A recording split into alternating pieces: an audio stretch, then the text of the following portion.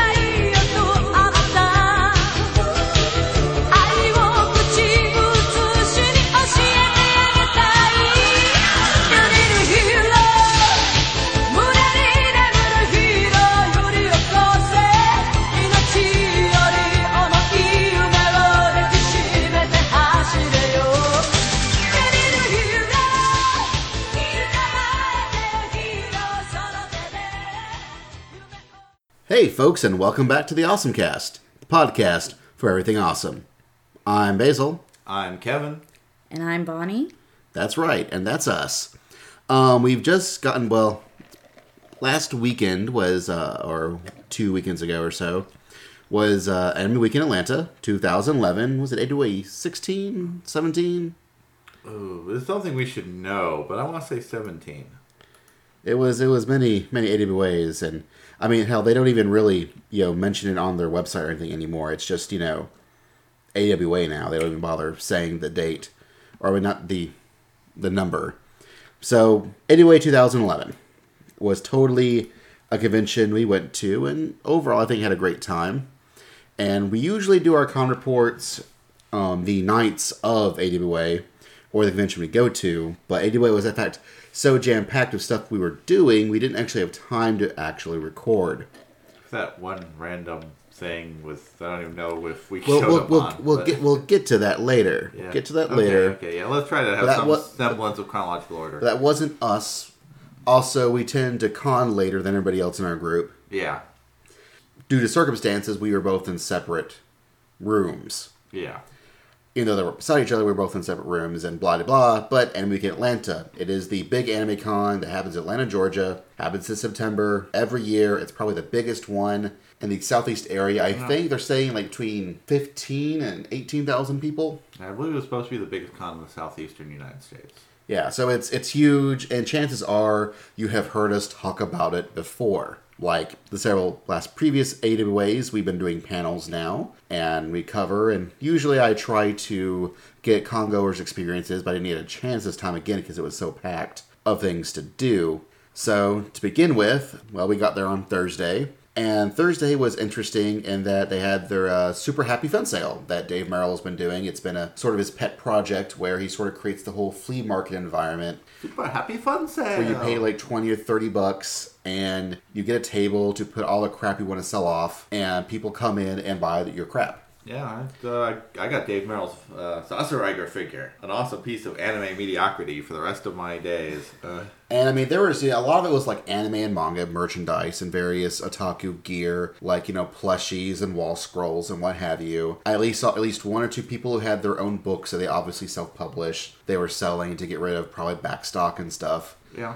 Because, it's only $20 or $30 for a table. It's way cheaper than trying to get an artist alley table or dealer's room. And so it gives them a real good chance of, trying to sell some stuff right at the get-go, and then they can enjoy the convention later. Yeah, it's a neat idea, and it does seem to get some turnout, so... Oh, this year it was a huge turnout. I mean, it was more packed than the dealer's room, and it was not in a small space this year. It was part of main events. It was packed to the gills. Even near when it was ready to close, it was still filled with people buying stuff. There was at least a good 50 to 100 people right then and there. Yeah, at least. And afterwards, Dave did his old school classroom where he shows off a bunch of old films and anime and stuff. A lot of Ishimori stuff apparently this time. Which we said, screw it, we went drinking. But Oh, well. at the hotel bar. But, perhaps we should have gone. But, it's okay. I heard people went there, people had fun, and in the end, that's what's the important thing. Well, we still would have had to coordinate the arrival of the rest of the people in the room. It's true. So it was probably best we were on standby, so to speak. But, it was good. It was fun. And then we slept. And then it was morning.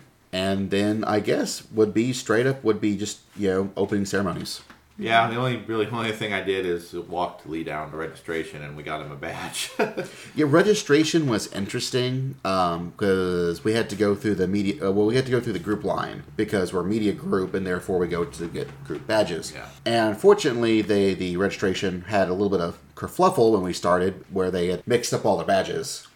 It seemed like the next morning things were running a little smoother, but well, I'm sure they were. And I also... Yeah, initially there on Thursday night, it was a mess. It's like the groups were moving, the line moving the slowest, followed by pre-reg, and people just walking in were just basically walking up and paying money and walking away. Yeah, you can definitely tell that they had pretty much had their convention set up for all 3 days, set in stone already on Thursday, which unfortunately was, while great for them to have everything set up ahead of time, probably was not the most optimal solution for Thursday. Because for Thursday, you're going to have mostly people who pre-reg, people who are hardcore AnimeCon goers who know the score and are going to go ahead and pre-register ahead of time. Whereas, what the setup they had was 1 for groups, 2 or 3 for pre-reg, and then 2 or 3 more for walk-in registration, which is great for the convention because you're going to have a lot of both walk-ins and pre-registers. But on Thursday, they probably could have gotten away with having like maybe 2 for groups, they're 4 for pre-reg, and then have 1 for walk-ins, which would have been a more optimal solution for Thursday, but probably not the optimal solution for the rest of the con. And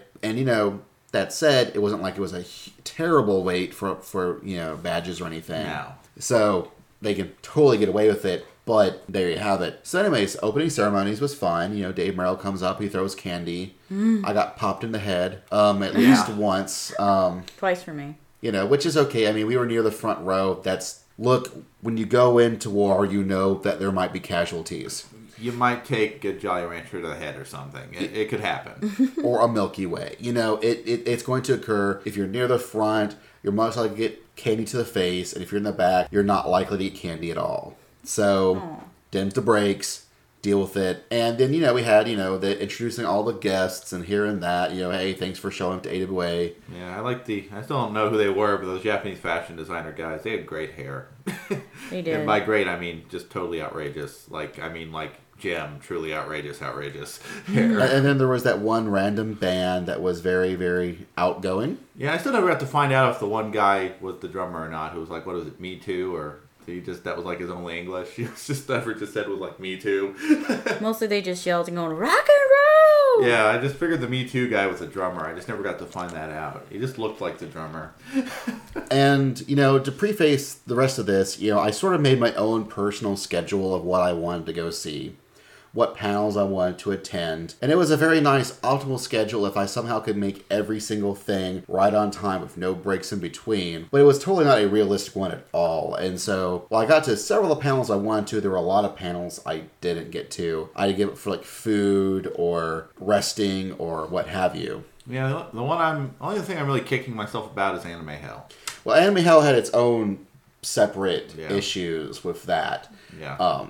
Like, for me, my big thing I was really wanting to go see was the Zaki panel. Yeah. That Gerald and stuff was running, Sunday morning when we were having to check out. Like, I was really looking forward to that panel to see, because I love a lot of stuff that guy's done, and it would be kind of nice to see, them talk about it. But, what happens. Now, that said, we did get to go see Mecha 101, the Saiyans fans' guide to mecha anime, which was being ran by Gerald and Daryl of Anime World Order. So, I am so not the target audience of that panel.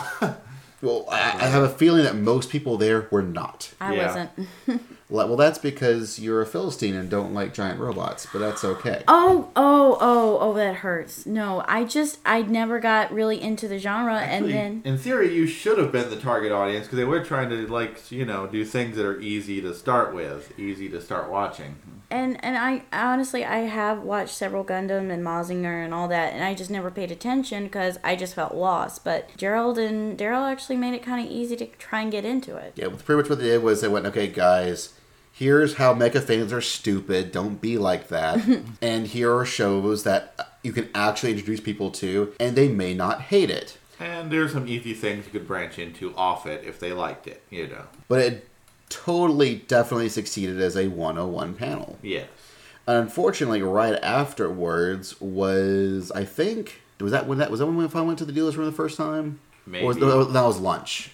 That was lunch. Mm-hmm.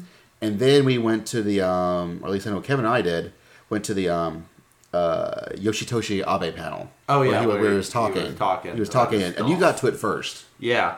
That's where... I didn't realize he did the cover art for All You Need Is Kill, which is kind of cool. Yes. And apparently, who was it that's trying to get a movie made of it that he could star in? Yeah, there's apparently talks of a All You Need Is Kill movie with Brad Pitt in it as the lead, I think they said. Which is so wrong, but on the other hand, I would like to see a movie made of that. It's an awesome book. Now, just so you know who Yoshitoshi Abe is, he is the character designer for stuff like Lane and Habane no Reime. Yeah. And I'm probably forgetting something else. And All You Need Is Kill was this sci-fi novel that you can actually get in America translated. It's actually a pretty good translation. To not be terribly spoilery, it's kind of Starship Troopers meets Groundhog Day. Where a dude in sort of powered armor has to fight off aliens, and he's repeating the same events over and over again. Yeah, he keeps dying, but he keeps repeating the same day over and over. And each day, he lives a little longer, or he does something different, and things play out slightly differently, but each day, it starts over again. And it's a really good novel. It's like, what if Endless 8 from Haruhi Suzumiya was actually good? The novel was good, but no. And he talked to some of his other stuff, and people asked questions, but it was just really neat. You know, it's always great if you can make it to a Japanese guest panel, because you're going to hear stuff you've never heard of before. Yeah. What was going through his brain, what his inspirations are, and stuff like, apparently he worked on this video game for, I guess, either DS or 3DS that was about detectives dying in spectacular ways. Yeah, I want that game. Where you play a detective, and at some point they are going to die, but the trick is to get as far as you can before they die. I gather there was some point of, like, the past experience somehow paid off for you with the next character, and you work through the story, but, like, you were never going to make it through it with the first guy. You always had to... You were going to die a few times no matter what. Wasn't there a question from the audience where they said if all the characters had been allowed to live, what would have happened to them? And he said something like, they were never going to live. Yeah. He's an interesting guy. He has a better translator of the Japanese guests, although the translator didn't seem to always know what the guy he was talking about. Well, that's going to happen, especially when you have like super geek topics. Yeah, because I'm an anime nerd, and I didn't know what all these things people are talking about, and then trying to go between Japanese and English when you're maybe not even sure what the person's talking about in the first place is got to be hard. And it was dumb luck that we happen to know what All You Need Is Kill is. Yes. Because when I think it's at Hakisoru, whatever Viz has an imprint where they're translating sci-fi novels into English. And the release of them as actual books or on Kindle and whatnot. And I happened to find out about it before they started it, and so I picked up all their first releases. One of them, which was All You Need Is Kill. And I loaned it to Kevin, and so that's why we both know what this book is. But if we hadn't, going to this panel, we would have no clue what they were talking about. Only that it sounds kind of cool. Yeah, I think there were a few other people sounded like in the crowd who knew what it was. It got a lot of blank stares, though, so apparently not many people read that one. Well, I guarantee you that a lot of people know what Lane is in America, but not a lot of people know what All You Need Is Kill is. And really, the odd thing is, he is more of an art guy. Like, in terms of he had some creative influence in Lane, but it was really more an entirely different person. Chiaki Konada, I believe. But like Lane and Haibane no Reime, I think he had a lot of creative influence on. He's more of an art guy. And I'm trying to remember, was there anything else we did before the English Jamboree hit? I think we went to the noodle joint. And I was like, curse you and your foul noodle joint, and went and ate somewhere else. Yeah, that's right. I think we hit the dealer's room, which was a dealer's room. It was okay. Basil finally found his slime. On Sunday. Oh, Sunday, yeah. Up until that point, I was, going, well, it's a dealer's room. And at this point, I have learned that the stuff that I want to buy at dealer's rooms, chances are not things they are going to sell. Saw an Angry Bird plushie and thought of you. I'm sure you did. Screw that thing. But I always know that now that I know what to do, I can always find something that I want. For example, I knew that Vertical was going to, with Ed Chavez, they were going to be selling books.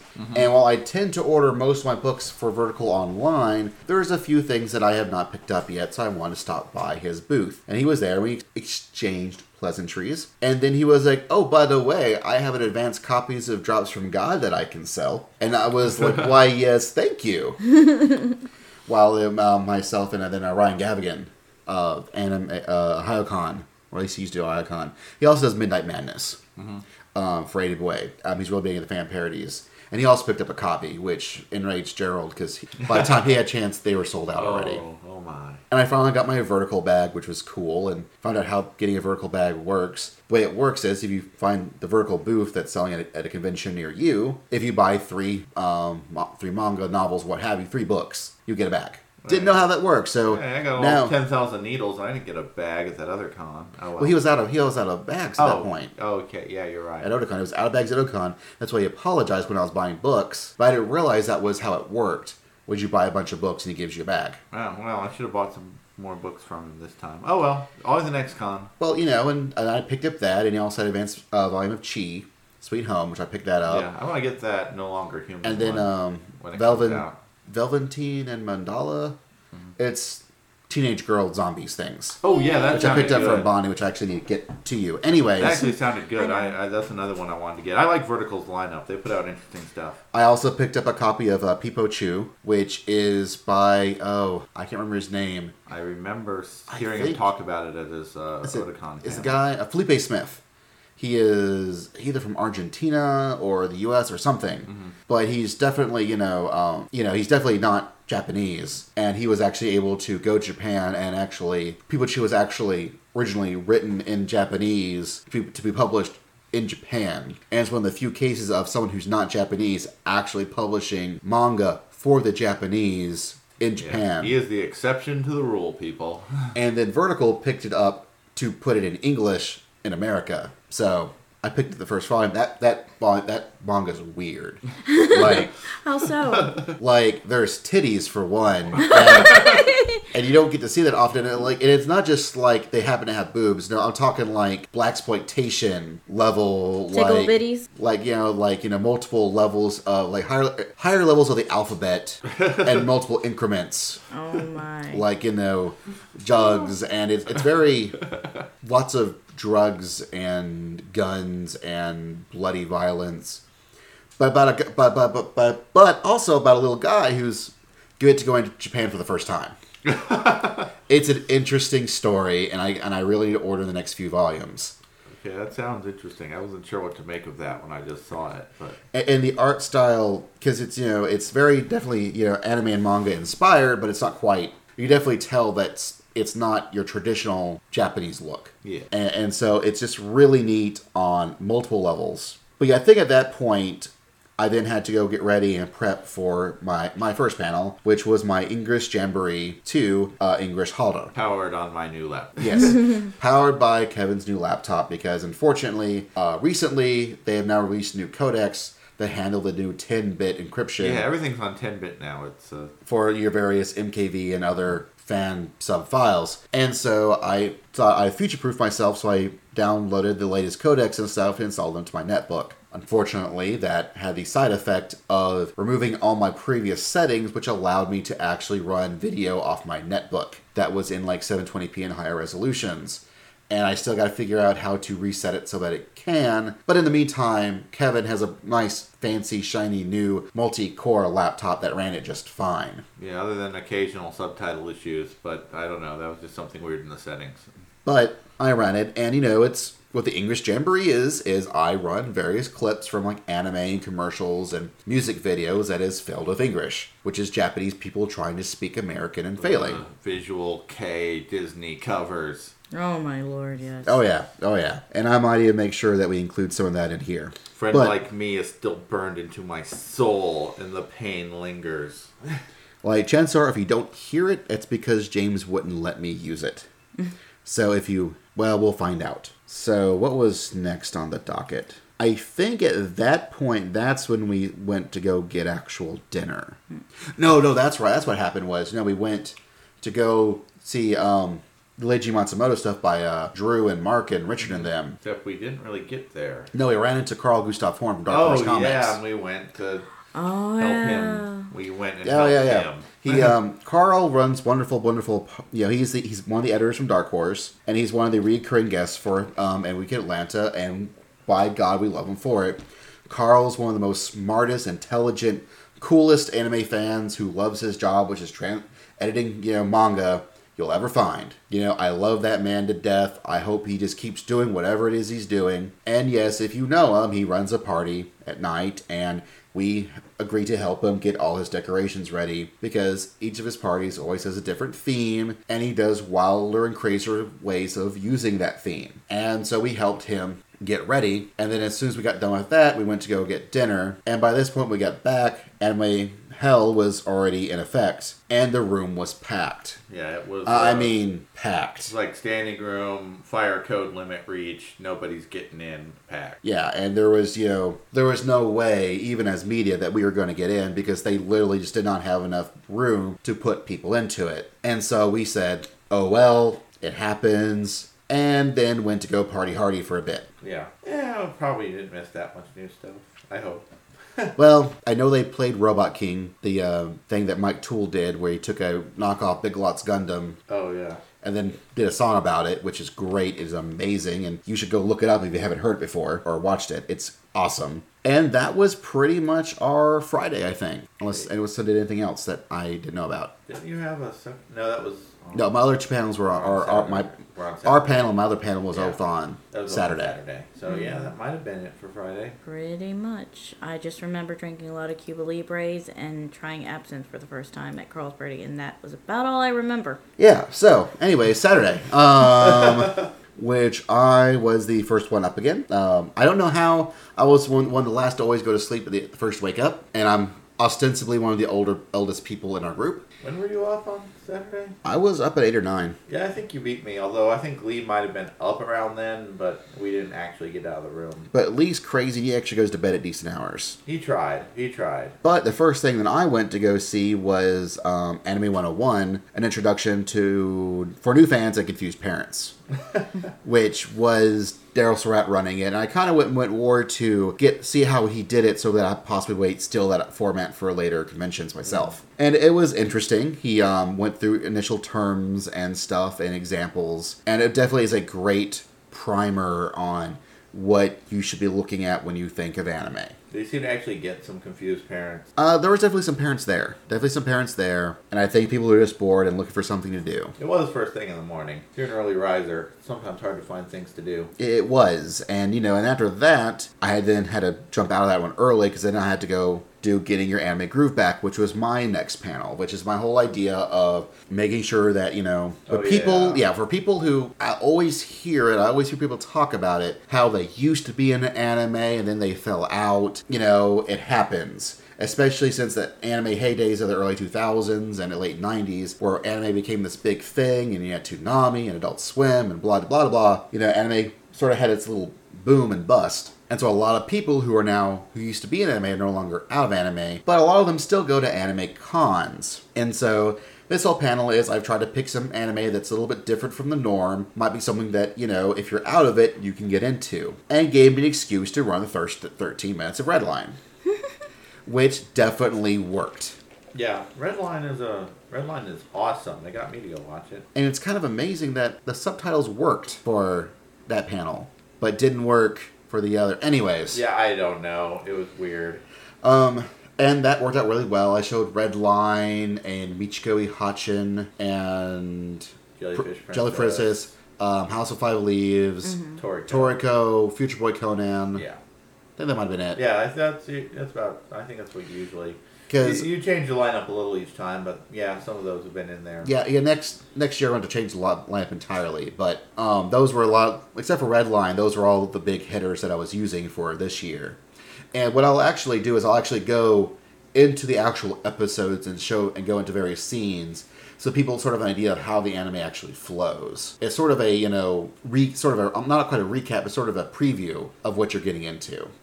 Although, I know right before that, me and Lee watched an episode of Classic Kashurn and Steel G in the viewing room. That was fun.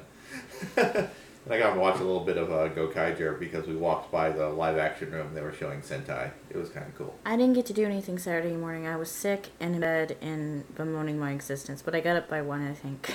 And then following that, I then went to a little bit of the indie manga panel that was being done by Ed Chavez, where he actually explains what indie manga is, what are the various magazines things run in, what kind of circulations they are, some examples, and it was really neat and saw stuff that I was interested in, stuff that I already read, and discovering that a lot of stuff we actually get in the US is actually pretty indie in Japan, and do not get various big print runs at all, that usually roughly, I think he said like 2% of actual circulation of manga, which includes stuff like Wandering Sun. Oh, yeah. Which Bonnie was sent on a mission to find stuff for, which did not work. Yeah, apparently it's so indie, no merchandise. Oh yeah, I mean, unfortunately it's just going to happen. And then after that was, I think you went to Best Mecha Fights? Yeah, I think between that and the Go Nagai panel, all I did went to Best Damn Mech Fights Ever, and who was that running that? That was, Darius. And that was a long panel.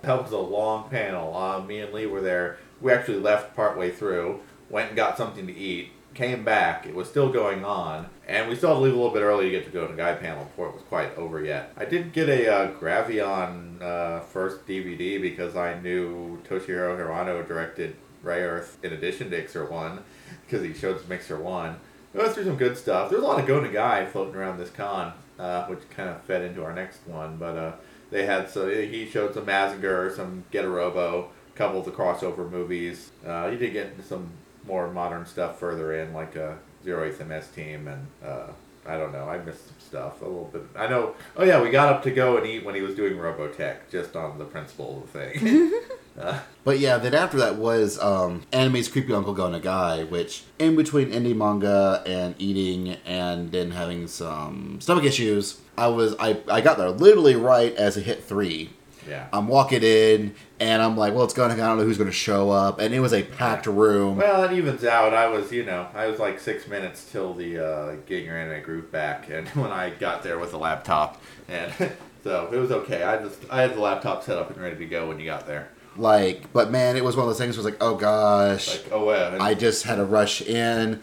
I don't need people to show up. Oh god, there's a complete room. They're all looking at me.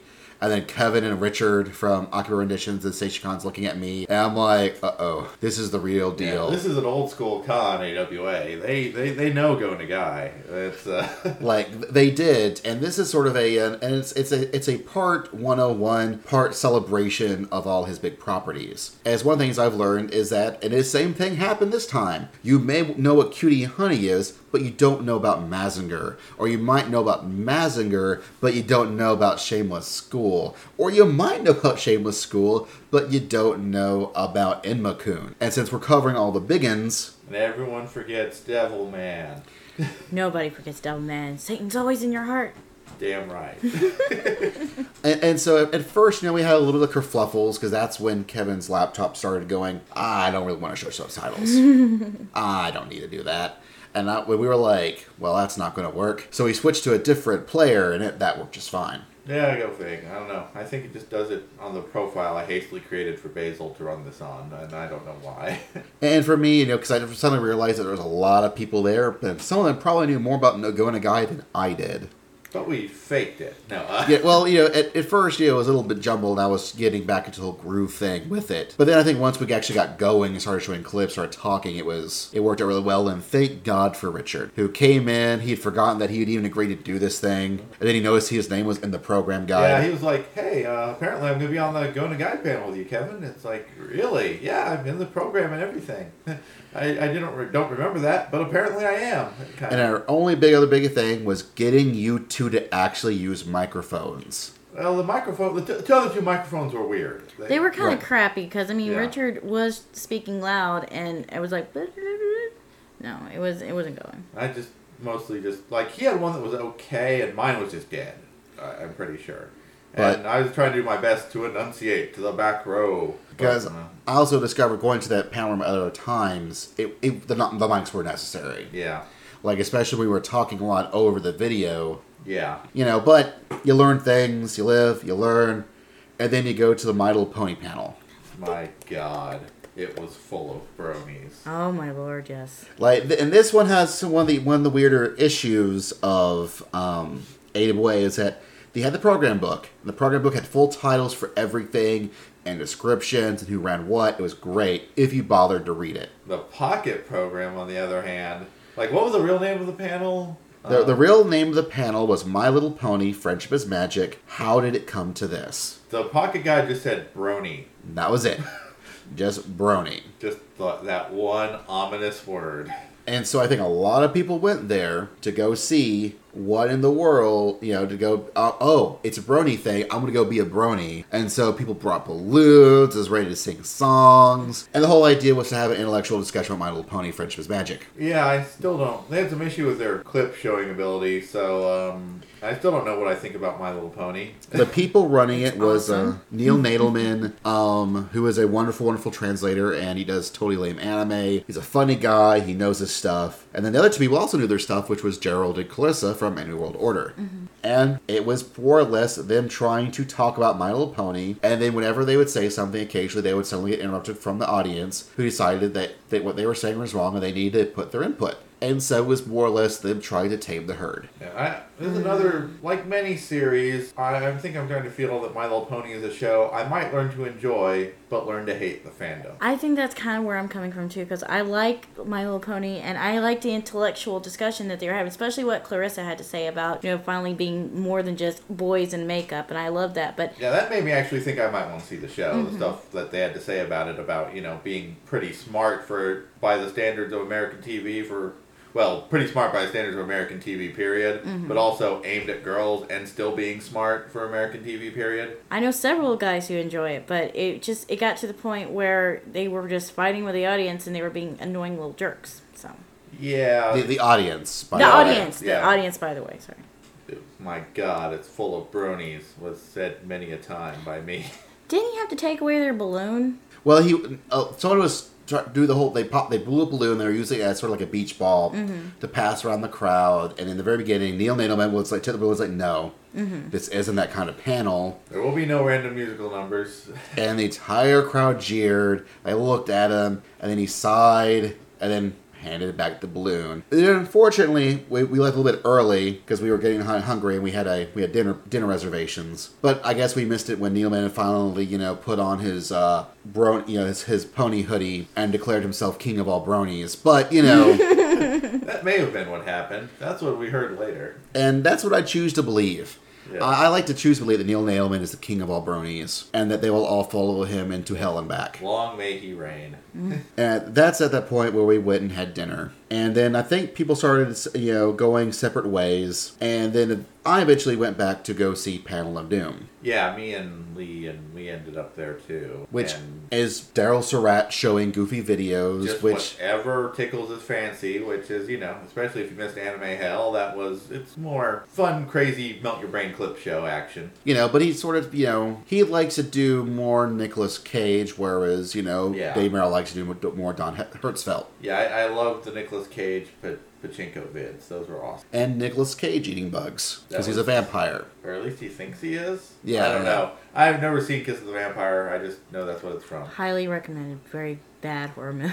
You can get it on Netflix today. Netflix doesn't work too good at my house because internet sucks in New Hope. On the plus side, hey, no more Quickster. It's all still just Netflix. Did you get your email too? It was on Twitter. I got my email. I was like, oh, so you're not going to play this game. But yeah, everybody was going to Blockbuster Video. But anyway. And after that point, I think, did you say still for Craziest Deaths? Yeah, me and Lee hung around for Anime's Craziest Deaths. It was Anime's Craziest Deaths. It was kind of fun having Lee there because, he'd go, what is that? And I could tell him. As opposed to when I'm there with Basil and he usually knows everything too. He recognizes all the shows that I'm recognizing. So what was some of your favorite deaths? Well, it's always classic Fist of the North Star. I mean, it just isn't Anime's Craziest Deaths till Ken gets to, of course, you're already dead someone, and then they explode. Oh, awesome. A little wata action, and some JoJo's, of course. Most of the cool deaths in Ma'o, because it's got several. Did he break Dark Thunder? Yes. Excellent. A little bit of Genocide Burr, it was some good stuff. I don't think he pulled out the Apocalypse Zero because it wasn't an 18-up panel, but He didn't. No, he didn't do. I don't think he did any Violence Jack either. That would have probably also needed to have been an 18+ panel. Right. I thought somebody. No, I don't know. I may be confusing panel. He might have shown a little Violence Jack, like the least violent death in Violence Jack. Was that in the Go Guy panel though? Yeah. Okay. No, we didn't show any Violence Jack at the Gonna Guy We panel. didn't, because you can't really show that at an all ages panel. No, we did show Black Lion. Yeah. Which was still pretty violent. Yeah. But that was in the acceptable level. This is not Acceptable? Every time the screen changed, I was like, oh, ow. compared Right. to Violence Jack. It's That's incredibly acceptable. Mm. Violence Jack is. I sometimes wonder if I overhype it, but no, it is just extremely violent and just cutting loose in incredibly violent, horrible things. And then I think we went to go party hard a little bit longer. Except we somehow ended up going to different parties at different times because we had split up. But Well, it's true, but then we eventually met up again at the end, about 2 o'clock in the morning, and then as we were in the elevator, next thing we know, Daryl and Gerald Quissa, and then Noah and Aaron from Ninja Consultants comes in. Daryl points at me and goes, podcast. I'm like, when? Now. Really? Well, it depends on Aaron. And so next thing we know, just followed him. And she was like, "Who are you guys?" I'm like, "We're the OSMcast." Well, Erin knew me, and she's like, "Oh, I guess you can go in." But then when you mentioned that you were from the Oscar, she was like, "Oh, that's where you're from. Okay, Yeah. it makes more sense now." And it was I'm sure you'll hear it at some point. We'll definitely link to it. It was a very off-topic discussion, but in a way. Yeah, I hope you could actually hear some of the stuff we said since we're passing around a microphone. The real star was she was the life of the party. Yeah. And if it ever gets, bless her heart. And I don't know if this will ever get edited and released, but we'll link to it. She said some pretty great things. Yes, she did. Especially about, Yamato and Yes. how they should have handled Deathlock. But, Well, and that was Saturday, and then we eventually crashed, and then we woke up, and it was Sunday, and then, oh crap, we gotta get ready to leave because it's Sunday and the hotel's gonna kick us out. Yeah, Charge me for more room time. I didn't want to pay that money. I'm not sure. You might have woken up. I don't know. I was up kind of early, but I was also kind of trying to herd Lee and Brad. Well, I was still the first one up, Yeah. but it was one of those things where it's, shower, start getting ready. Other people were showering. Yeah, I was kind ready. of packed up. I was pretty much packed up well before. Like Lee and Brad had started to get up, and I was like, "Are you guys up?" When I sent you the "You up yet?" text or whatever. We've been up for a while. I'd been up for a while at that point, But because of that, there was a lot of panels I wanted to go to on Sunday. But was it possible because we were too busy getting ready to go? So I missed the Azama Dazaki panel. Then Daryl did a best fight scenes ever in live-action Asian cinema. Really wanted to see that it. was probably really cool. And I'm sure it was awesomely cool. I did miss his Remembering Satoshi Kon, but I already was at that panel at Otakon. Yeah. So I didn't feel that bad because I'm sure it was the same panel and it's great if you went to it. If you didn't go to it, he's running it again. Go to it. It's awesome. And then also ended up missing. I decided to instead go to the Yamato panel at that was being hosted by Tim Eldred. Because I got to meet him the previous night, and I told him I'd do some Yamato stuff. And man, that guy knows himself some Yamato. Yeah. And I got to see some awesome scenes that he showed from like some of the premieres of the live action movie. Like I got to see the guy do the theme song with like Yamato backup dancers, where they actually started spelling the letters of Yamato using their bodies. That was great. And I got to see his trip where he had to go meet Leiji Matsumoto. Oh, awesome. Patrick Macias, some other people. The man's got some great stuff. And then at that point, I decided, when I found out, again, because I didn't realize who was running it, Aaron and Noah were doing a manga about culinary manga. And I had to go check that out. I don't remember what I was doing during this. I just remember ending up on Life of the Mecha D-List at the end. I went to the culinary one too. I thought it was very interesting. I didn't know that you could have so much manga about food. You can. There's manga that's about cooking food, cooking competitions, eating in prison. Eating in prison, yeah. That one kind of threw me off. 2 mangas about eating in prison. Yeah, there was like a eating in prison and a Yakuza eating in prison. Cooking manga. There's probably one called Cooking Papa. It's been around way longer than Cooking Mama. I'm aware of Cooking Papa. I've heard of that one. That is the manliest man you will ever see. Yeah, totally. I was aware of. I always wondered if it was Cooking Mama was somehow inspired by that, but. But there's a lot of really great cooking manga out there, and I really kind of want to own some of it now. And I'm now going to start looking into it. I actually have a little paper that I wrote on my pocket schedule about a bunch of titles I want to start looking up. not manga, but Kamen Rider Kabuto. When they're not kicking monsters so hard they explode, it's a lot about the main character cooking things. Well, I mean, there's a lot of sub-stuff about cooking things. I mean, you look at Kaishi, where the guys want to make cakes, and... Oh, well, also, Fate Stay Night, especially the visual novel, they spend a lot of time talking about what they're cooking, of all things. But, I really liked the novel because they actually even took recipes from the manga and showed what happened when they tried to cook it. The one that killed me the most was when she tried to make the bread in the rice cooker. Which is totally doable. We've done it. Well, our friends Brent and Amy did it. But I had it, and it was pretty tasty. It wasn't Mike and Esther. Somebody I did knew it. someone who actually made rice cooker melon pan, and it was delicious. Hers looked a little troubled, but... Well, not all rice cookers are made the same. But she made it in a Hello Kitty rice maker. So. Well, it's true. They'll put Hello Kitty on anything. Mm-hmm. Well, they will. And then I think that we finally finished up catching the first half of the Life on the Mecha D-List. I think we caught most of it before we actually left. But Yeah, it was a good bit of it, which is by our buddies Mark and Drew, and also our buddy Dave Merrill, Dave. He is had to leave the early, co-con chair and does Anime Hell and much other stuff. But he's a busy man, and I think he actually had to leave early to get a sandwich and then also go host another panel. Yeah, because That of was all bad him. scheduling. But oh well. He was there long enough for Sasoriger, and that's all that mattered. But that's okay. I mean, one thing about AWA is that there's tons of panels that are on at the exact same time. For example, Viz did a media industry panel at the same time as Tim Eldred did his Anime Treasures panel, which at the same time as the My Little Pony panel. When my English Jamboree was going on, Aaron Noah were doing their unusual manga genres, while then Drew was also doing his Leiji Matsumoto panel, while somebody else was also doing another panel I kind of wanted to go to.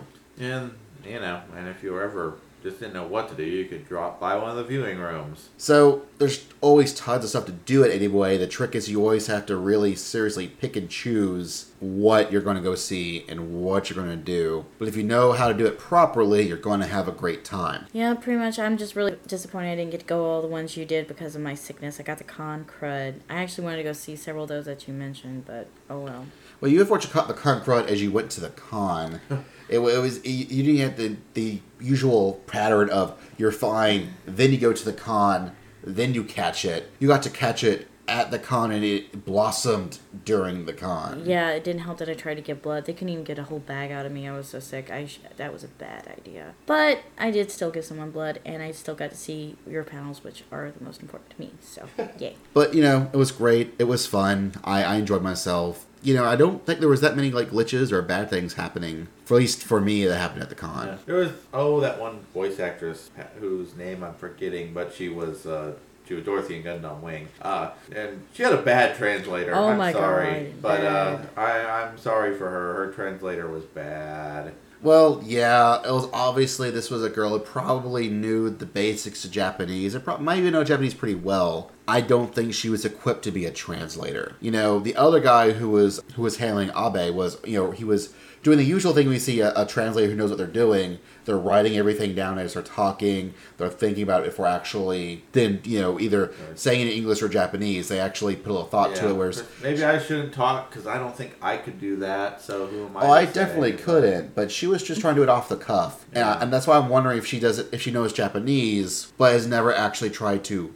be a translator before. Yeah, the back and forth element. And so I just think she was a little over her head, especially as the voice actress. She was very, very verbose. Yeah. Verbose and speedy when she was talking. She talked quickly. She was bubbly. She was a happy Genki girl. And, she was everything you'd want out of a Japanese voice actress guest. She was entertaining. Like I got enough of a gist that it didn't hurt me too much. The translator was a little awkward, but Basically, I think she was trying to say, and what I got from what they were trying to say, she was talking about how she wanted everybody to come to her panel and that how the power of anime helped a lot of people during the earthquake that happened in Japan. That she would go and volunteer, and they would be sitting there watching anime to try and lift their spirits, which was kind of cool. At least that's what I think that's what she said. That was in there somewhere. More or less. There's actually, that'd take a long time. There's a lot of interesting, fun anime and live action related stories and related to the earthquake with the actors therein, but that would actually take a while to go into, so maybe not the place, but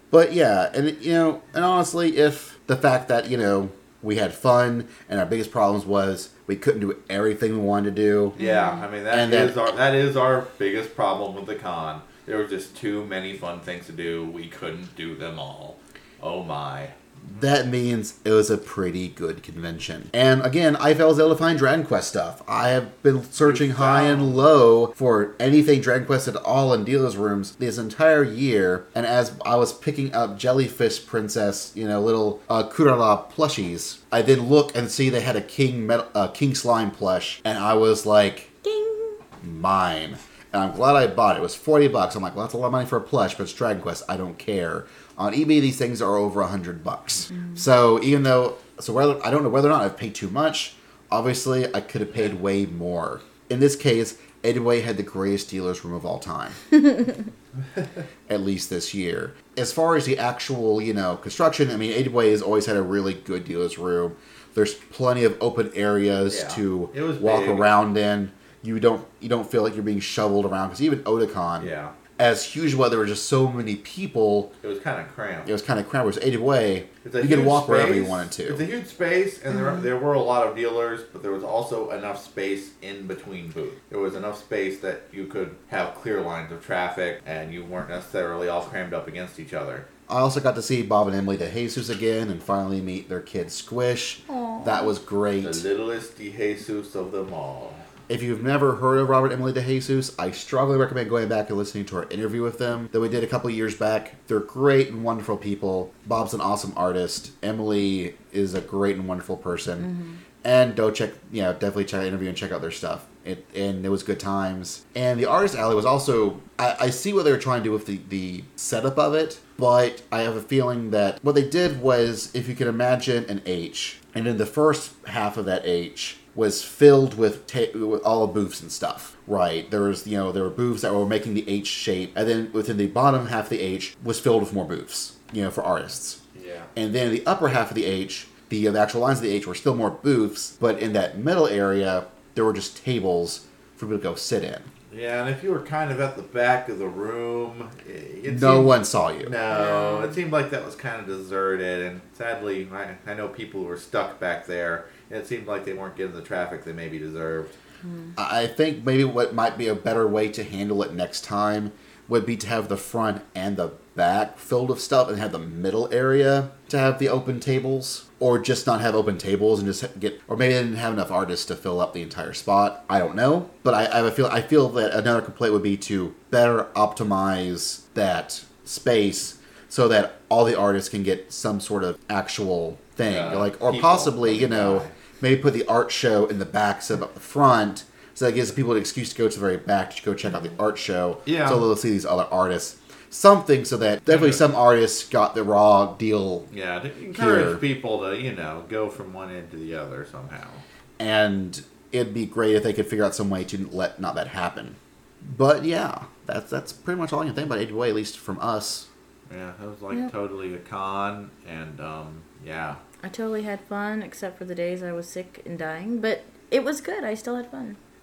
So that's us. Supercalifragilisticexpialidocious. I'm going to punch you, Kevin. I promise.